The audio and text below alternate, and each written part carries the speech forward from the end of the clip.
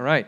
Well, we return to Exodus chapter 20, and here we are doing now what's a series through the Ten Commandments. We were preaching right through Exodus, but now as we've come to the 10, we're just taking one at a time, and we're at the seventh commandment, this commandment prohibiting adultery. So, of course, in that way, a fitting title to say an adulterous heart. But before we get too far along, I do want to just put that text of study before you. It's so short, but here it is. Exodus chapter 20, verse 14 reads like this: "You shall not commit adultery." And with that before us, I called to my mind here by way of introduction just this list that I had read from another pastor.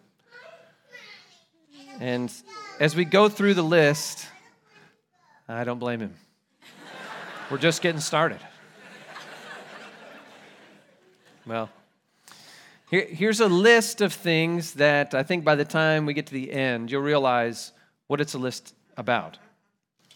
And it goes like this. He wrote, "Grieving my Lord, displeasing the one whose opinion matters most.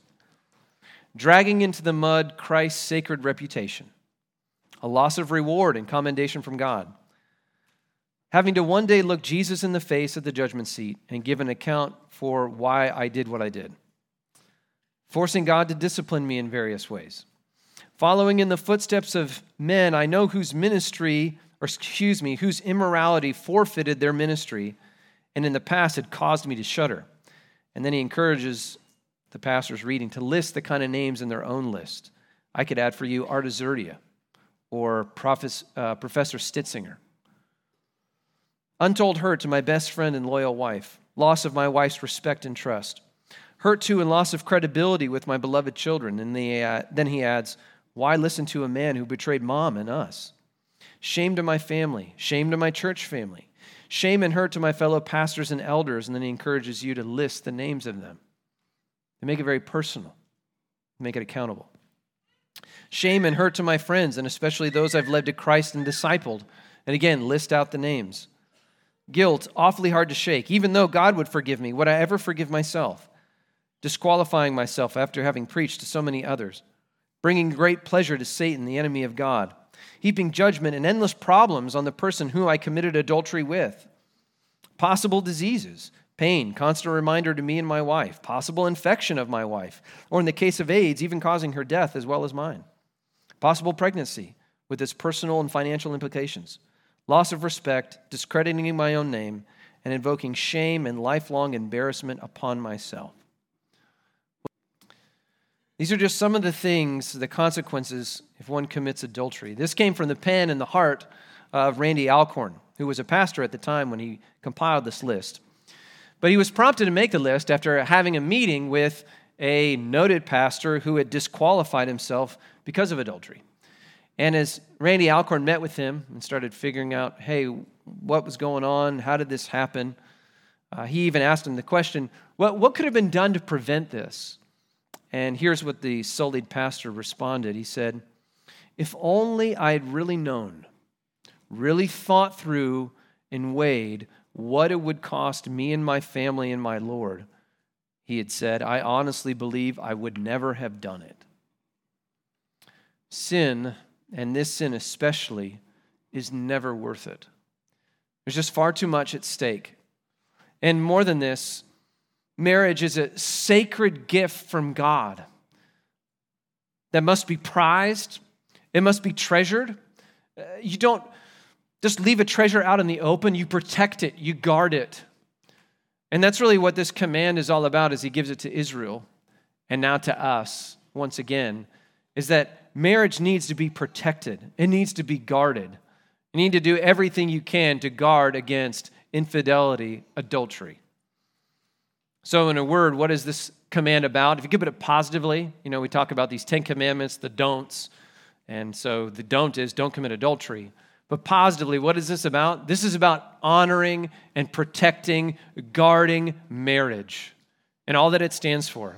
And not just for yours, though that's of highest priority, But by guarding yours, you're actually too going to be able to guard any others around you. Or maybe you're single and you're not married. You still have the same call to honor and protect marriage, to guard all of those marriages and all of those hearts all around you. This is what's encapsulated by this very brief command: you shall not commit adultery. And we're going to look in the text and go to some other texts in Scripture and consider three fronts of this battle. Three ways we need to guard and protect marriage. And the first is this: we need to guard against marital, just blanket infidelity. We need to guard against blanket marital infidelity. And we're going to look at, namely, just the verse in question here, Exodus 20, verse 14. But most fundamentally, when we're talking about marriage, we're talking about this. We're talking about protecting marital faithfulness, following through on those vows and commitments in marriage. That's the positive way to say it. Or negatively, don't commit adultery, or in other words, don't commit infidelity. But as we come to the command, again, it reads so simply as follows. Again, verse 14 of Exodus 20, you shall not commit adultery. As we start to dive in and figure out what does marital infidelity and so then fidelity really look like, I think on the face of it, we have a pretty good grip, at least we're talking about adultery. You know, what is this? It's pretty simple, right? Don't sleep with someone who's not your spouse. And if you do, you're committing adultery. And that way it's pretty straightforward. But as we start to dive a little more closely, looking at some other texts, we start to see that's part of the target of what this command's getting at, but there's a bullseye. And if you're familiar with a dartboard, there's a thing in the middle called the double bull. That's the very heart. And so we're going to try and unpack what is the very heart? What's that great concern right at the dead center of the bullseye of this command? Because I submit to you, it's not quite so broad or so simple as mere sexual immorality within a marriage. And we can find this out, that is uncovering that center of this command, when we look at the kind of different penalties or punishments that are given out in the law for breaking this command. And so for that, I want to turn you to Deuteronomy chapter 22. So look with me. Let's turn to Deuteronomy chapter 22. You understand, in Exodus, as we're studying it, this is the first giving of the law. And Moses basically reteaches and expands on the law to Israel in Deutero, second onomy, law, nomos, the second law in Deuteronomy. And when we come to Deuteronomy 22, I'm going to point out, we come to the laws of sexual morality, and really, we're going to begin even just with the law of adultery. And we're going to see the penalty there. So here we are, Deuteronomy chapter 22, verse 22, reads like this. It says, if a man is found lying with the wife of another man, both of them shall die. The man who lay with the woman and the woman. So shall you purge the evil from Israel. So like so many of the commands that we've seen of the Ten Commandments, when you break one of those 10 commands in the whole law of Israel, you're to be put to death. You're to be executed. Evidently, God finds something so crucial, so precious in what he's trying to guard and protect by giving this command, that when it's broken, that person needs to be removed from the people of God. And for Israel, who was a nation state, that means you were then executed. You exited this life. And again, that's not how it works for the church. We relate to the law a bit differently. If you have questions about that, go see some of the earlier sermons as we talked about those things. But nevertheless, you see, God takes us very, very seriously, this matter of adultery, such that the violators are to be executed. Now, as the law continues, we find a little bit different scenario. The details change, but evidently, actually, the punishment's the same. And when we compare these, we start to understand, okay, what's really at hand in this command, don't commit adultery. So, for example, just look at the next two verses. We're at Deuteronomy verse 23 of chapter 22 now. Reads like this. If there is a betrothed virgin, and a man meets her in the city and lies with her, then you shall bring them both out of the gate of the city, and you shall stone them to death with stones. Now, as we read there in verse 22, talking about the betrothed virgin, who is that? This is one who, to make an analogy that the closest we can in our culture, it's someone who's engaged. They're engaged to be married, but they're not married quite yet. And yet, if she sleeps with this guy, and the idea is she does so willingly, that is, this wasn't rape. The idea willingly comes out in that it was in the city, because she would cry out and be heard and rescued otherwise. But that's not the case in this one. Anyway, the point is, if she willingly sleeps with him too, then both of them need to be put to death. That is, it's the same punishment for when we read when the person was married. That is, they're being treated just like adulterers, and because under the law of God, they are. But she's not technically married, you said. How does this work? Yes, that's true. She's not technically married as we understand it, but in this culture, to be betrothed means there's already been an exchange of promises and vows publicly. She's already made a promise. He's already been promised and accounted for this relationship. And so when this has happened, then a promise has been broken. Adultery has taken place, and so the same punishment is engaged. However, look down to verse 28 of Deuteronomy 22, because here's another situation. It changes yet again. This time, the virgin is not betrothed yet, and so then, of course, neither has she been married. And here's how things play out then. So look at verse 28. If a man meets a virgin who is not betrothed and seizes her and lies with her, and they are found, and then the man who lay with her, so here's the consequence, then the man who lay with her shall give to the father of the young woman 50 shekels of silver, and she shall be his wife, because he has violated her, and he may not divorce her all his days. So what's going on here? The situation is quite similar to the others. However, the one main difference is whether or not that woman has been promised to someone else or not. And in this case, she hasn't. And so if she hasn't been promised, if there's been no vows made and exchanged publicly then whatever this is, it isn't technically adultery. It doesn't break then the seventh commandment in the strictest sense. So the penalty is different. It's not the death penalty, but it's a life sentence of marriage. See how that works? And that means then the violator, he has to take on all the financial responsibility that comes with that, from the dowries to a lifelong provision. Now, why is this all important to know and understand, to parse this out? Is that because, well, does that mean fornication is okay, but only adultery is wrong? No. We'll get to that very clearly in a little bit. But the point is, there's something bigger in this command than sexual immorality, about who you can and cannot sleep with. It's namely, we're getting to the double bull of the bullseye, it's about a commitment. It's about a vow. It's about a promise and faithfulness to that commitment.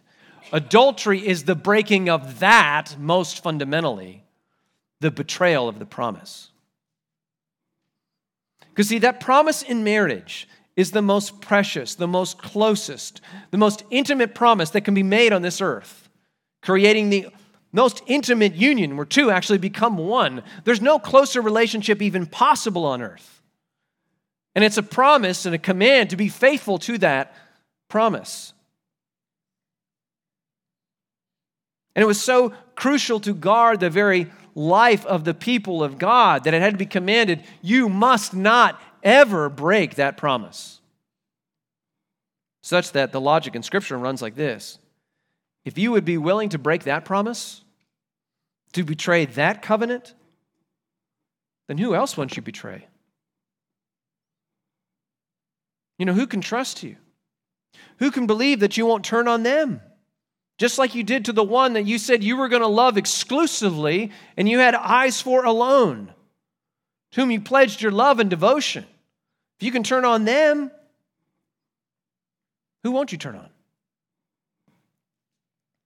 Oh, but we want to object and say, but if you knew the situation I'm in, if you knew the marriage I'm stuck in, if you knew my wife, if you knew my husband, oh, you'd understand. The whole point of this command is, no, that's not how this works. And isn't it the whole point why we have vows and why we word them and make the promises the way we do? We're not promising to love our spouse and to be committed to our spouse only as long as we get affirmed or only as long as we get what we want out of the deal or only as long as there's still a spark and we get fulfillment and we get what we want out of it. That's not how my vows went. You know how the traditional vows usually go? For better or for worse. For richer, for poorer, in sickness and in health, in sadness and in joy.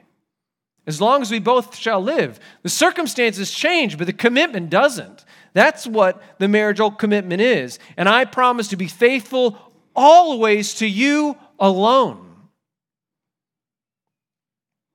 The whole point of marriage, it's an unbreakable, permanent union in this life made by your promise, your word to God, and your word to your spouse. Marriage is not made by sex. It's not made by having that spark. It's not made by having this connectivity. It's not made by having found your soulmate. Your marriage is made by your word. And so his word to his people is, keep it. By the help of Christ, keep it for the glory of his name. Because as we know, we don't have time to expand upon all of this. Because you know what he does? He keeps his word to his bride, doesn't he? No matter how awful she's been. Praise God, he does. And he's calling us as his people to show that in our marriages out to the world. With that, as we're protecting against marital infidelity, breaking of that vow and that promise, well, what are things that we can do to do that practically? Well, number one, I'm going to say this. Go find a couple that's been married longer than you have and ask them. They're going to give you the nitty-gritty that I probably can't even give you from the pulpit, right? Like I was sitting next to a brother after a wedding at the reception. He and his wife have been married 59 years this week. Praise God. And they love Christ and love one another and are walking through even great trials as we speak. Go find him and his wife. Ask them. Or many others who've been married just even decades. Talk to them. But after you do that, here's just some general approach on the battlefield on protecting against infidelity. And it has a two-pronged approach. On the one side, you got to take the offensive. And what I mean by that is you need to invest in your marriage relationship. You got to be active here. You have to invest in your spouse. Rick, you're talking about date nights? Well, I guess. Sure. That's not a bad idea. But do a real date night where you actually connect. I will say, men maybe in particular, we can think we've checked the date night box. Oh yeah, I took my wife out to a movie. We went to dinner. We went to this event. We got to dress up. We weren't with the kids. But then you hardly talked to her. You hardly listened. You hardly actually connected. So what am I talking about? Actively investing? I'm talking about talking. You got to open your mouth. And your mouth has to indicate what's going on in here. So that your wife can connect with you. And you can connect with her. I'm talking about communication. Talking about praying together, crying together, planning together, moving forward together. You got to make time for that. To invest in your marriage. You got to be active. You can't wait till you'll find the time. Your marriage is too important to put it on the back burner of the range of your life, and then it gets cold and stale, and you're like, oh no, I better go heat it up again. It takes time to be all in, so take the time. That's the active approach. Second, though, you need to be on the defensive too. And the defensive approach to here is you need to set up boundaries in your relationships with others, especially with those of the opposite sex. You need to set up boundaries to keep out temptations and opportunities for your heart to connect intimately with others. You can't get emotionally involved with someone of the opposite sex and stay clean there. The book of Proverbs gives this picture. It's like you're taking a burning coal and just putting it in your lap, trying to see what's going to happen. You're going to get burned, is what's going to happen. You cannot flirt with a woman who's not your wife. You cannot take a second look. Don't you dare take a second look. Don't you dare make that click. Don't you dare reach out in that way. Don't do it. Don't start to make those connections. You can't be seeking emotional support and affirmation from some other man. Even if your husband is as cold as a brick wall, that's not an excuse to go find support somewhere else. Find it in Christ first. Go there. But whether it's at church or workplace or internet somewhere, you can't be investing emotionally with some other man. But if we will set up boundaries, set up walls even in some cases, that kind of inappropriate intimacy and allure, it's hard to cultivate if there's a big wall that you have to go over to make it happen. That'll prevent those emotional ties from developing. So very practically, what does this mean? The Mike Pence rule? Well, maybe that helps, and I use it, frankly. But the point is, you just need to keep your relationships with, say, other women or men, whatever, just very public, so that everyone can see, everyone knows what's going on, everyone's listening in.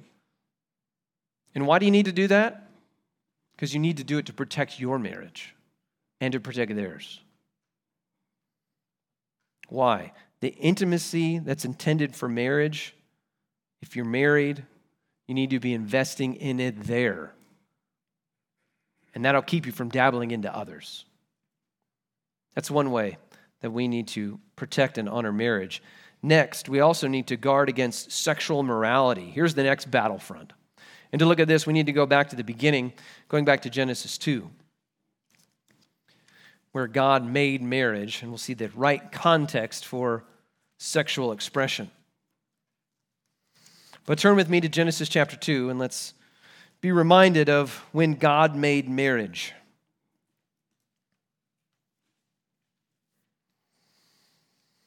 So we've seen that the principal issue with adultery then is about protecting that marital commitment, that vow, okay? And yet we see, of course, this command has to do with sexual infidelity. First in the marriage, but quickly we find in God's law, it sets the pace for all right sexual expression too. So we must protect our marriages by guarding against sexual immorality. So first, by way of reminder, as we're here in Genesis 2 now, I just want to again highlight, despite whatever rules, whatever boundaries, whatever it feels like God's being so restrictive about this, realize God thought up sex first. It was his idea, actually. And he intended it as a good gift from a good God. And it's a good and powerful gift. It's the most intimate gift, but it needs to be enjoyed with his design because it's that powerful, which is in the context of a secure, stable, promised commitment. That's why sex is reserved and given only in marriage by God's design. And that's what we see here as we look at Genesis 2. Here in the garden of Genesis 2, we see God kind of overseeing the first wedding ceremony. And he's bringing Eve to Adam. And we hear Adam's response, which is really like a vow. So look at it in Genesis 2, verse 23, reads, "Then the man said, 'This at last,'" after he'd seen all the animals, now he sees this stunning figure. "'This at last is bone of my bones and flesh of my flesh. She shall be called woman because she was taken out of man.'" And the Hebrew is especially expressive here. This is really the first poetry in the Hebrew Bible, at least reading it from cover to cover, so to speak. This wasn't merely a comment of fact. Oh, I see that you're human and they were animals. No, this is a comment, bone of my bone, flesh of my flesh. This is of passion, of commitment, of I'm yours, you're mine, we're one. And that's what comes out in the next verse. It sets up this marriage principle for all humanity. Therefore, a man shall leave his father and his mother and hold fast to his wife, and they shall become one flesh. They become one by that vow, that commitment. Two people become one. And that's expressed in how they share companionship for all of life. There's a spiritual connection there. There's a heart connection there. But of course, that includes that physical connection of the sexual relationship. As the Genesis text goes on to allude to in verse 25, when we read, "And the man and his wife were both naked and were not ashamed." That is God's design for sex. It's designed for marriage and marriage alone. But we see quickly after this through all of Scripture, we know it very well perhaps in our own life. Once you reach for that kind of oneness without the marriage bond, shame is involved. Once you start acting like a married person when you're not, or with someone who isn't married to you, damage is done. Because one pastor used the illustration, sex is like super glue. He puts it like this. Whenever people try and isolate the pleasures of sex, they always end up harming themselves and others. Since sex is like super glue, squeezing it out at the wrong time or in the wrong place always creates an awful mess. He's right. The wrong things get joined together, and getting them unstuck again tears at the soul. He says, this is why adultery is forbidden. It's because sex is a great force for good, but only when it is used to join one man and one woman for life. He's absolutely right. Any sex outside of marriage is forbidden. And if that's the principle illustrated here, we see it play out in specifics in the explanations of the law. So I want to turn to the next text you have up in the screen there, and that's Leviticus chapter 20. In Leviticus chapter 20, we have an extrapolation of Israel's sexual boundaries. In a way, we have this principal command, don't commit adultery, and all that it entails by implication for the people of Israel. And so, for example, as he starts to set out the laws for sexual morality, he starts with adultery. So look at Leviticus chapter 20, verse 10. It just reads plainly, if a man commits adultery with the wife of his neighbor, both the adulterer and the adulteress shall be put to death. So it sets that as that principal command, but then he starts to draw out the implications in this chapter. We don't have time to go into all of it, but for example, verses 11 and 12 deal with forms of incest, basically. And then verse 13 condemns homosexual behavior, which reads, if a man lies with a male as with a woman, both of them have committed an abomination, they shall surely be put to death, their blood is upon them. Or even verses 15 and 16 prohibit bestiality, and then more incest laws follow. What's the point? When God made sex, he put it in marriage and only for marriage. So any sex outside of marriage, whatever form it is, it's just wrong. It's sinful. It's a perversion, and it is a corruption of how God created it to be, like we saw in Genesis 2. And I put it this way because it's a principle that sex and marriage go together and only together, that all creation, all the nations should know. Because look down with me to verse 22. After he lays out all of these sex laws in Leviticus 20, he starts to talk about the other nations. They didn't receive the law on Mount Sinai, and yet he's going to hold them accountable to the marriage principle. Leviticus 20, verse 22. You shall therefore keep all my statutes, he tells Israel, and all my rules and do them, that the land where I'm bringing you to live may not vomit you out, that you won't get kicked out of the promised land. Verse 23, here it is. And you shall not walk in the customs of the nation that I'm driving out before you. You know, like the Canaanites, for example. For they did all these things. What things? Like what we just read about. adultery, bestiality, homosexual behavior, incest. That's what characterized these foreign nations. And what happened to them? It says at the end of verse 23, for they did all these things, and therefore I detested them. You should know better based on how I made creation. Again, these nations, even though they weren't God's chosen people, they knew what true marriage was. They knew what right sexual expression should be. But they rejected it and said, we're going to go our own way, and for it they were judged.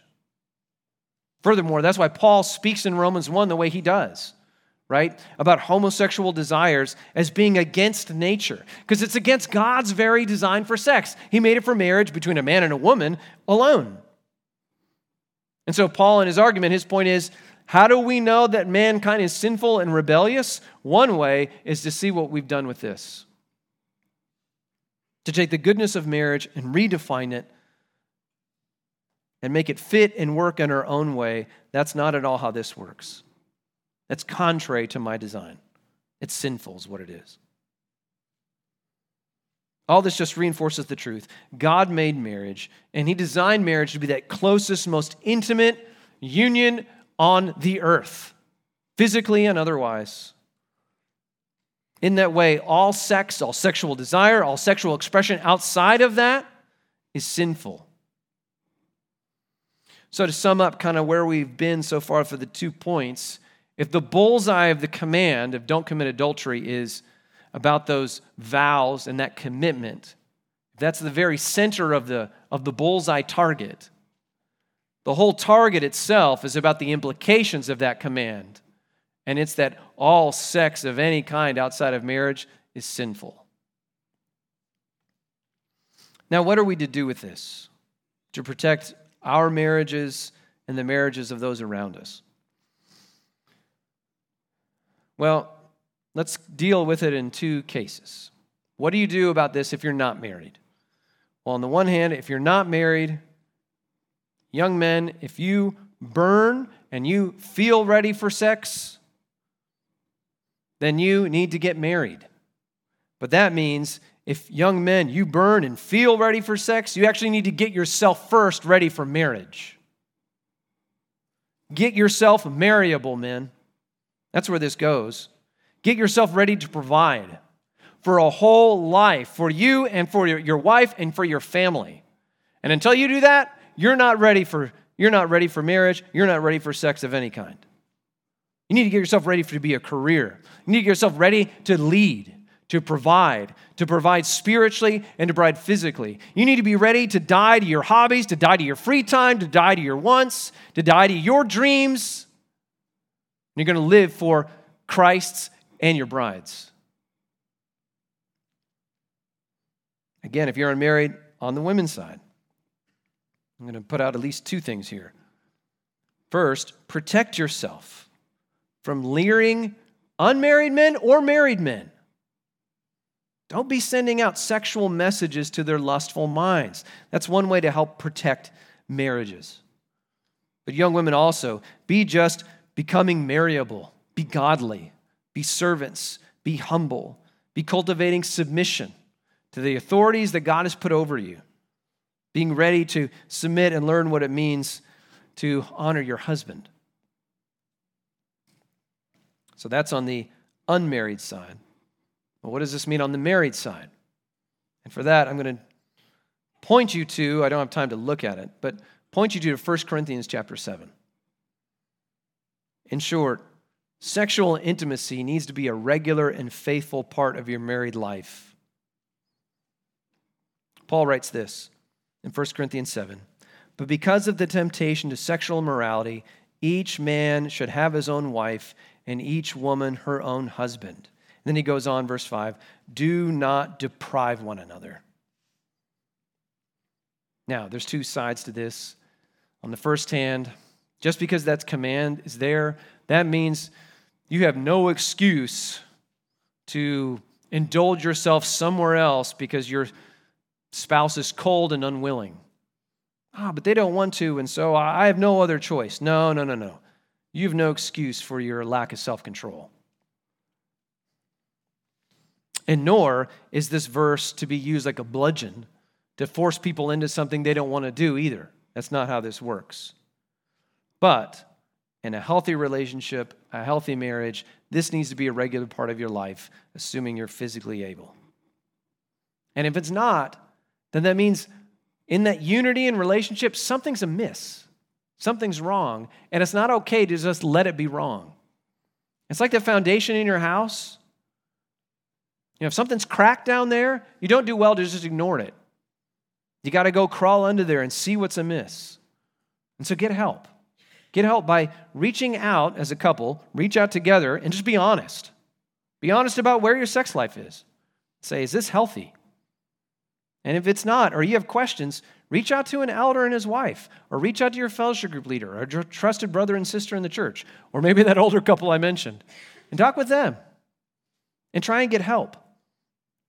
Because that kind of sexual dysfunction, it imitates or intimates a relational disconnect somewhere that's not healthy, and it's setting both of you or others among you up for sexual morality.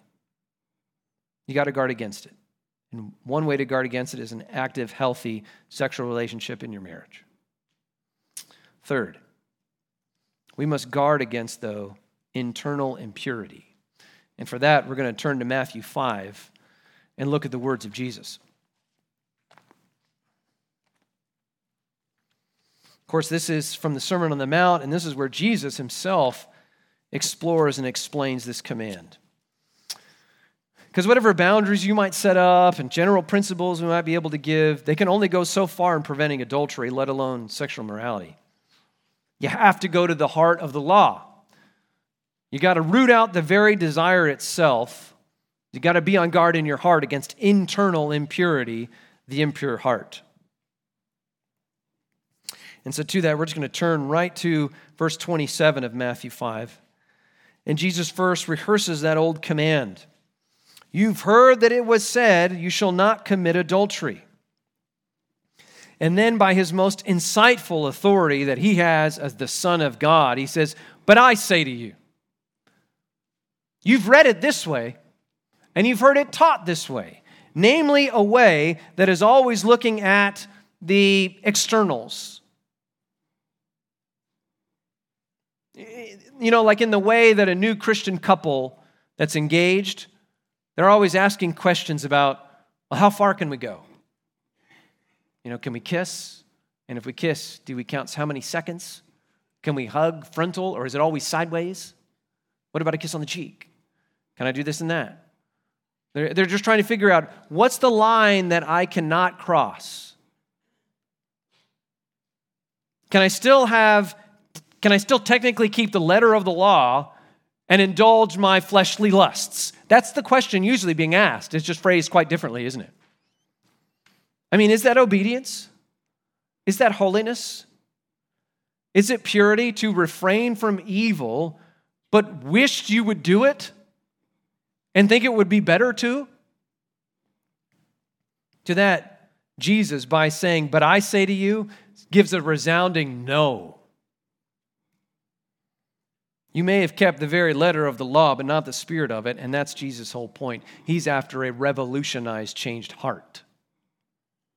Such that, he declares in verse 28, but I say to you, that everyone who looks at a woman with lustful intent has already committed adultery with her in his heart. This is astonishing, if not just very convicting. But do you see this? You don't have to have intercourse with someone to commit adultery here. You don't have to go to bed with anyone. You don't have to physically do anything but just look. Look with lustful intent, reads the ESV, and that's a fine translation. But more basically, it just means to desire, to look with want, to look with desire, to look and say, I want that to be mine. I want to take that. I want to touch that. I want that to be mine. I want that to please me. I want that to affirm me. This is adultery, is what it is.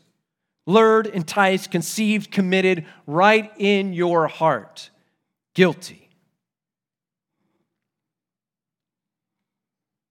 Now, surely it is true that physical adultery and you might say spiritual or mental adultery are not the same thing, and that is true.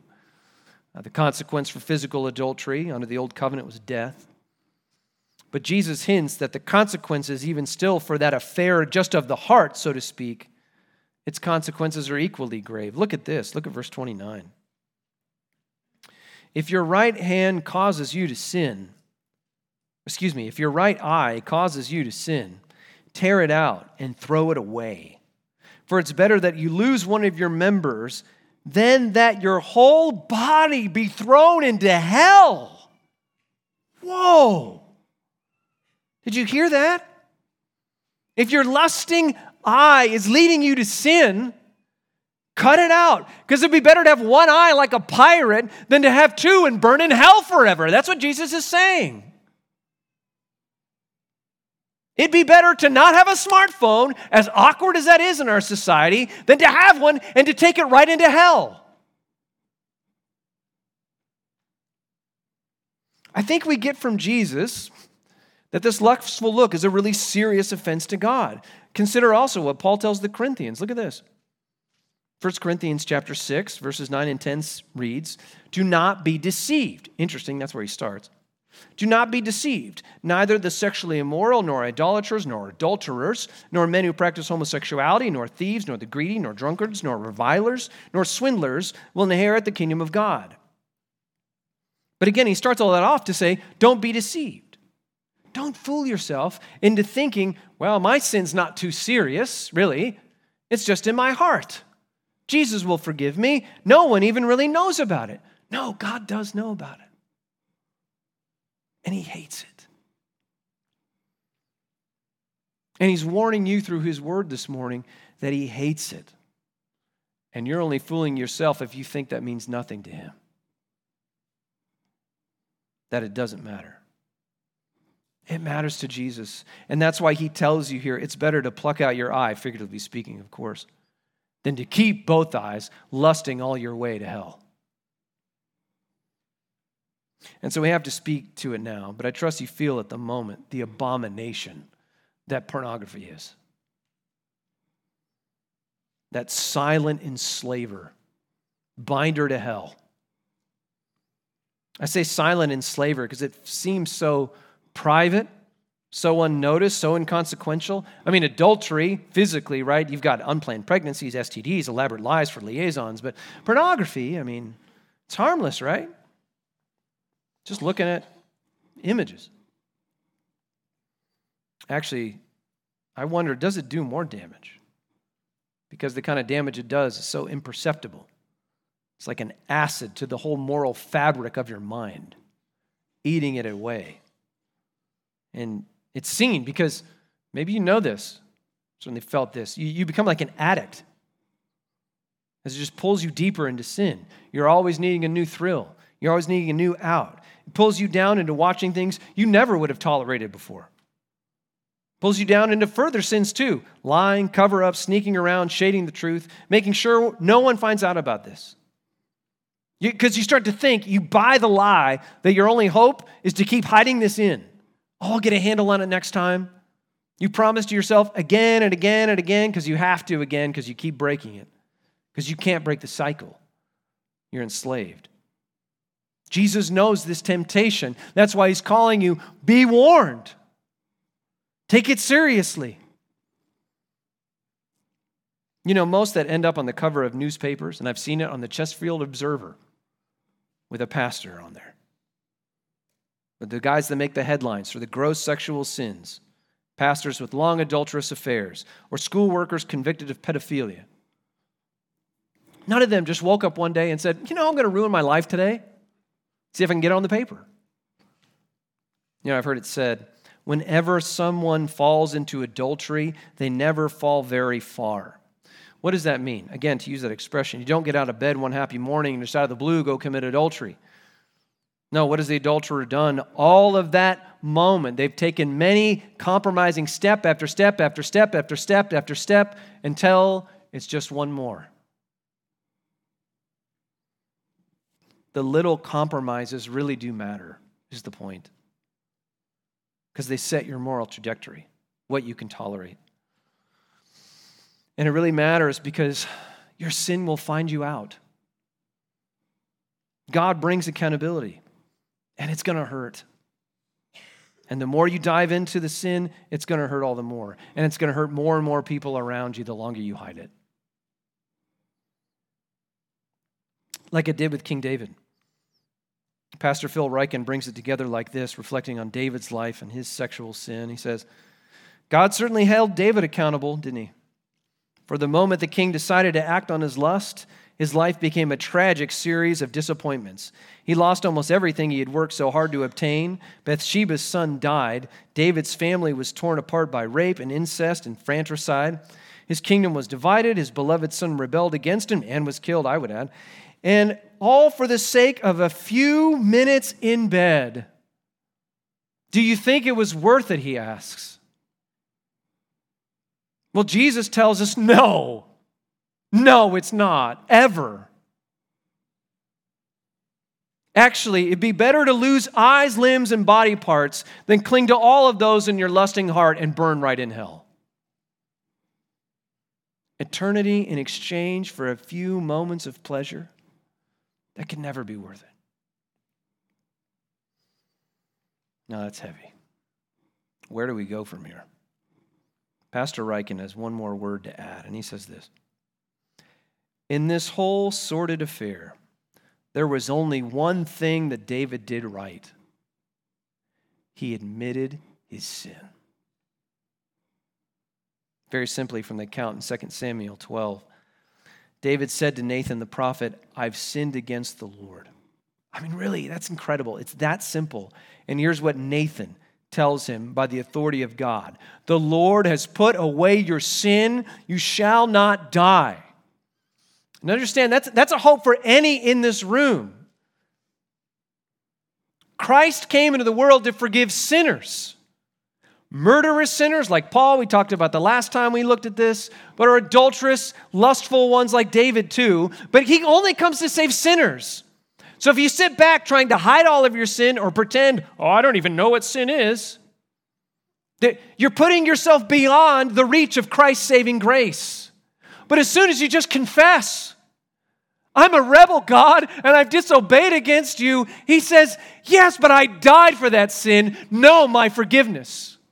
Know that I can make you righteous. Know that I can make you pure. Know that I've made you mine. I died for that. But that comes by the assurance of our confession of it.